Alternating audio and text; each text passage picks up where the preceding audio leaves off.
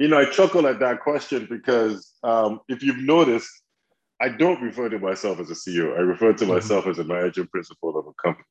mhm, I've actually shied away from that title for a very long time because, frankly, I don't think I've earned it.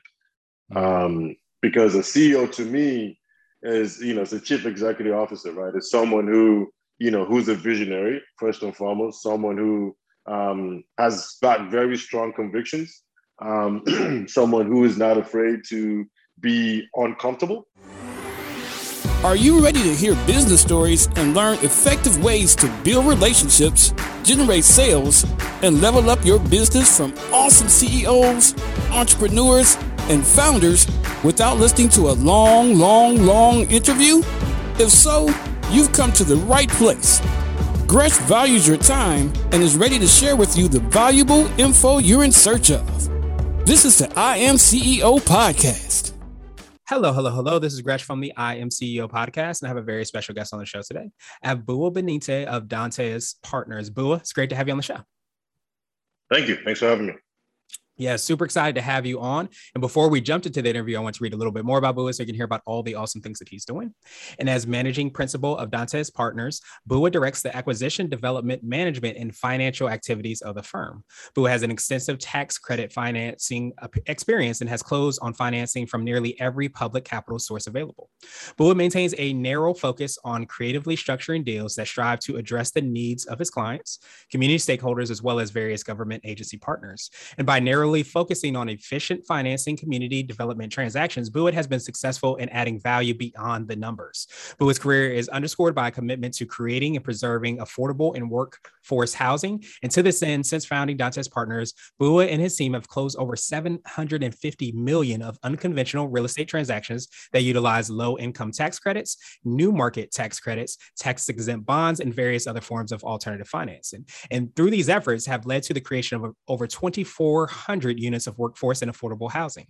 Bua speaks regularly at industry-focused events, and recent engagements include sessions with the Minority Resource, African American Real Estate Professionals, BizNow, DC Building Industry Association, Georgetown University, Hoya Saxa, University of Maryland, Colvin Institute of Real Estate Development, and the Howard University Real Estate Club, who is currently the chairman of the DC Housing Financing Agency Board of Directors, and he also serves as the board member of the DC Building Industry Association and previously on the city's First Bank, where he is a member of the Audit and Compliance Committee, the Business Community Development Committee, and the Directors Loan Committee. Bua, doing so many awesome things. Super excited to have you on. Are you ready to speak to the IMCL community? Absolutely. Awesome. Well, let's do it then. So to kind of kick everything off, I know I touched on a little bit about your bio and all the awesome things you've been able to accomplish. What I wanted to do is just kind of rewind the clock a little bit, hear a little bit more on how you got started, what I call your CEO story. Sure. Well, appreciate you again for, giving me the platform to share my story. And, hopefully, I'm able to drop one or two few nuggets for you and your audience members. Listen, I always say this, right? I got into the business out of necessity. I got into this business because I found myself at multiple points in my adolescence growing up, right after college, and, the middle of my career, thinking I was making good money and realized very quickly that I could not afford to live within close proximity to where I was working. So, living in New York right after college, I had to commute over an hour from Jersey City to get to work because, New York City rent was exorbitant then. Right. And I'm sure it's still the case now. The same thing happened to me in San Francisco when I moved to San Fran from New York and found myself living in a hotel room for over 6 months. And because simply, due to the fact that I couldn't find a place that was within my budget, and I just thought it was a travesty. So I'd always told myself that, if at any point in time in the future, if I could solve any problem, it would be the problem of finding decent quality, affordable places for people to live within close proximity to their job. So, several opportunities fell in my lap that basically led me to where I now own a family of companies that are vertically integrated that all focus around the creation and preservation of affordable housing. Awesome, awesome, awesome. So I know I touched on it a little bit, when I read your bio, and you did as well too. Could you take us through a little bit more on what you're doing with Dantes Partners and how you serve the clients you work with? Well, first and foremost, our clients are our customers, right? So our customers are the individuals who ultimately, rent apartment units in our building. So, Dantes Partners first and foremost started off as a consulting firm, right? So we got into the business because we realized that there were a number of mom and pop outfits out here in the DMV area who, all they wanted to do was just build. They just wanted to construct the buildings, get their construction projects off the ground and just focus on their craft. However, prior to actually securing the financing to build an apartment building, there's a whole host of things that need to be done in order to get that site activated. So I came across a niche that I could provide, project managerial services, given my consulting background, to a lot of those mom and pop outfits. Mind you, this was like a side gig for me, right? So I would be the one that would create the pretty packages and, throw a little jargon here and there to be able to convince, the banks to extend credit to my client at the time. And my client, they just wanted to focus on being in the field. So I was essentially their backup office guy to make them look and feel beautiful in front of, and credit worthy in front of the bank. So I did that for a number of years. And an opportunity came across my desk where a particular client could no longer move forward on activating their real estate project. And having, been around real estate for so long at that point in time, built, done developer for hire work for other clients of mine, I decided to just say, you know what, I think I can be a developer. So I basically stepped into the developer role and frightened, anxious, everything, excited, all in one, and worked extremely hard to activate, basically I, hired the architect, hired the general contractor, had to go secure the financing, and basically built my first new construction building out of the ground, right? Which is, nice. A building that still stands today. So having tasted a little bit of, of what it took to get the project off the ground, even though it was arduous, even though it was, extremely challenging and lengthy, the reward at the end of the day was just beyond the dollars that flowed through my bank account. Right? The reward at the end of the day is an individual who moved, from I believe it was Columbia, Maryland or Laurel, Maryland to DC because she worked at the Washington Hospital Center, right? And the moment she moved into her apartment building, the first thing she did was get rid of her car. And after getting rid of her car, guess what happened? Insurance was no longer a bill that she had to pay. And what happened after that? Gas was no longer a bill that she had to pay. She was walking to work every day. So talk about an hour commute now slaps into 10, 15 minutes, right? Simply because of the fact that I had stuck to my mission.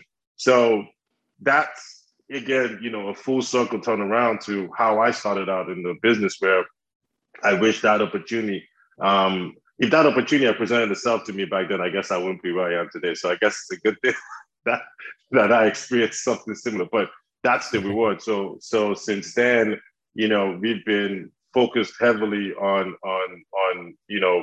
building and, building affordable housing throughout the DC area. And that development company, that consulting company has morphed into a development company that has an office both in DC and New York. We're doing, thousands of units in New York as well. Same in DC. We now own a property management company that we started 5 years ago that operates our properties and caters to the customers who choose to live at our apartment building, as well as started an investment firm 4 years ago that exclusively focuses on acquiring affordable housing. So we've got an arm that builds it, and we've got an arm that acquires to preserve it. So those are basically, the full host of services that we are currently providing today to ensure that, DC and New York City remain affordable. And do you feel like that's part of your secret sauce, the ability to kind of, have that expertise and have gone in that journey, continue to kind of sharpen the saw, so to speak, and reach that higher heights, as you kind of said so well? Do you feel like that is something that makes you unique and sets you apart? Yeah, the thing that I always tell folks, right, is, I mean, using the analogy, right, the analogy, going back to hip hop references or what have you, right? Like, how many times have we heard, artists going broke, or not owning their masters, or not understanding their publishing rights, and so on and so forth, right? I think at the end of the day, the one thing that I would say that we've done and we continue to do is just really fully understanding the business in which we're in. Right. I think that, it's like I remember one time I was talking to a grocery operator, and I was marveled the way he broke down what product needed to be positioned in what aisle, on what shelf, and whether in the front or in the back of the grocery chain. Like, there was a science to product placement in the grocery store that you're in. It's not happenstance, right? And that was what really triggered it for me to be like, oh yeah, I need to really understand the business in which I'm in. And so I wanted to switch gears a little bit, and I wanted to ask you for what I call a CEO hack. So this could be like an app, a book, or a habit that you have, but what's something that makes you more effective and efficient? I'm a very disciplined guy, and I'm very consistent. I want to ask you now my absolute favorite question, which is the definition of what it means to be a CEO. And we're hoping to have different quote unquote CEOs on the show. So, Boo, what does being a CEO mean to you? I chuckle at that question because if you've noticed, I don't refer to myself as a CEO. I refer to myself as a managing principal of a company. I've actually shied away from that title for a very long time because, frankly, I don't think I've earned it. Because a CEO to me is, it's a chief executive officer, right? It's someone who, who's a visionary, first and foremost, someone who has got very strong convictions, someone who is not afraid to be uncomfortable, who is also not afraid to lead and galvanizing an entire team, to go to war every single day to achieve certain outcomes, which I think are traits that I'm finally accepting as an individual. So that's why I'm hoping that, I'm waiting for one major transaction to close. And I think when that major transaction closes, I think then and only then would I be comfortable referring to myself as a CEO. But I think those are some of the things that, look, I've had the fortunate pleasure of working for some really, really great people. And I think my issue is I don't even know if I'm remotely close to their caliber, right, as leaders. And I know what those people bring, right?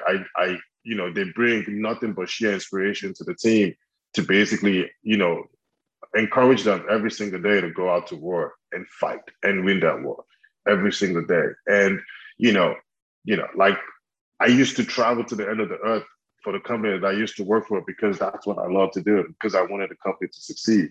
And I'm seeing folks in my company doing that. And I'll tell you, it's a little nerve-wracking. But I think the moment I overcome the nerve-wracking, then I'll be much more comfortable calling myself a CEO. But one day, maybe the next time we talk, then you can call me a true CEO. But for now, I'm working towards that. But would truly appreciate that definition. I, of course, appreciate your time even more. What I wanted to do is just pass you the mic, so to speak, just to see if there's anything additional that you can let our readers and listeners know, and of course, how best they can get a hold of you and find out about all those things you and your team are working on. Sure. Look, we I think one of the things that we're very, very proud of is the fact that, we're a Black-owned firm that's just basically trying to, shift the culture a little bit in the real estate business. I tell people a lot that, this is an industry that has, 1% representation, and somehow within my firm, we have 98% representation. Awesome. So we are out here doing some really unbelievable things. And it's our hope that the community sees that, the community continues to support that. And more importantly, the community feels like, you know what, if they can do it, we can do it as well. So it's not by any stretch of the imagination easy. But I think that, the thing I would say is it's the adversities that we face as a community that really, really pushes us to become resilient and and just persevere. And so long as people realize that they stay focused with with their North Star, they would achieve a constant state of happiness. Absolutely. I love that. And for people that want to get a hold of you and your team, what's the best way for them to do that? I believe we're all over social media now. This is where my team is going to kill me. I'm sorry, I'm a little old-fashioned, so I'm not up to speed. But no, I believe we're, what do they call it? The gram? I believe we're all over the gram. You're on the gram. We're all over the gram as far as Dante's Partners is concerned, and Twitter and Facebook and everything else, and LinkedIn. Obviously, I've got a LinkedIn presence that I do check, and people tend to ping me a lot on LinkedIn, and to the extent that I can, be of guidance with them and their career or their entrepreneurial aspirations, I'm more than happy to. Awesome. Well, Boo, I truly appreciate that. To make sure your team doesn't kill you, to make it even easier, we're going to have the links and information in the show notes as well, too, so that everybody can get a hold of you and find out about all the awesome things that you're doing. But I truly appreciate you for, obviously all the impact that you're having. And I think so many times we forget that when we follow our North Star or follow our mission and lean into our mission, not only do we inspire and make an impact ourselves, we make an impact for those around us as well, too, and those that are paying attention to us. So I appreciate you for doing that. And of course, taking some time out today. And I hope you have a great rest of the day. Thank you for listening to the I Am CEO podcast, powered by CB Nation and Blue 16 Media. Tune in next time and visit us at imceo.co. I Am CEO is not just a phrase, it's a community. Don't forget to schedule your complimentary digital marketing consultation at blue16media.com. This has been the I Am CEO podcast with Gresham Harkless Jr. Thank you for listening.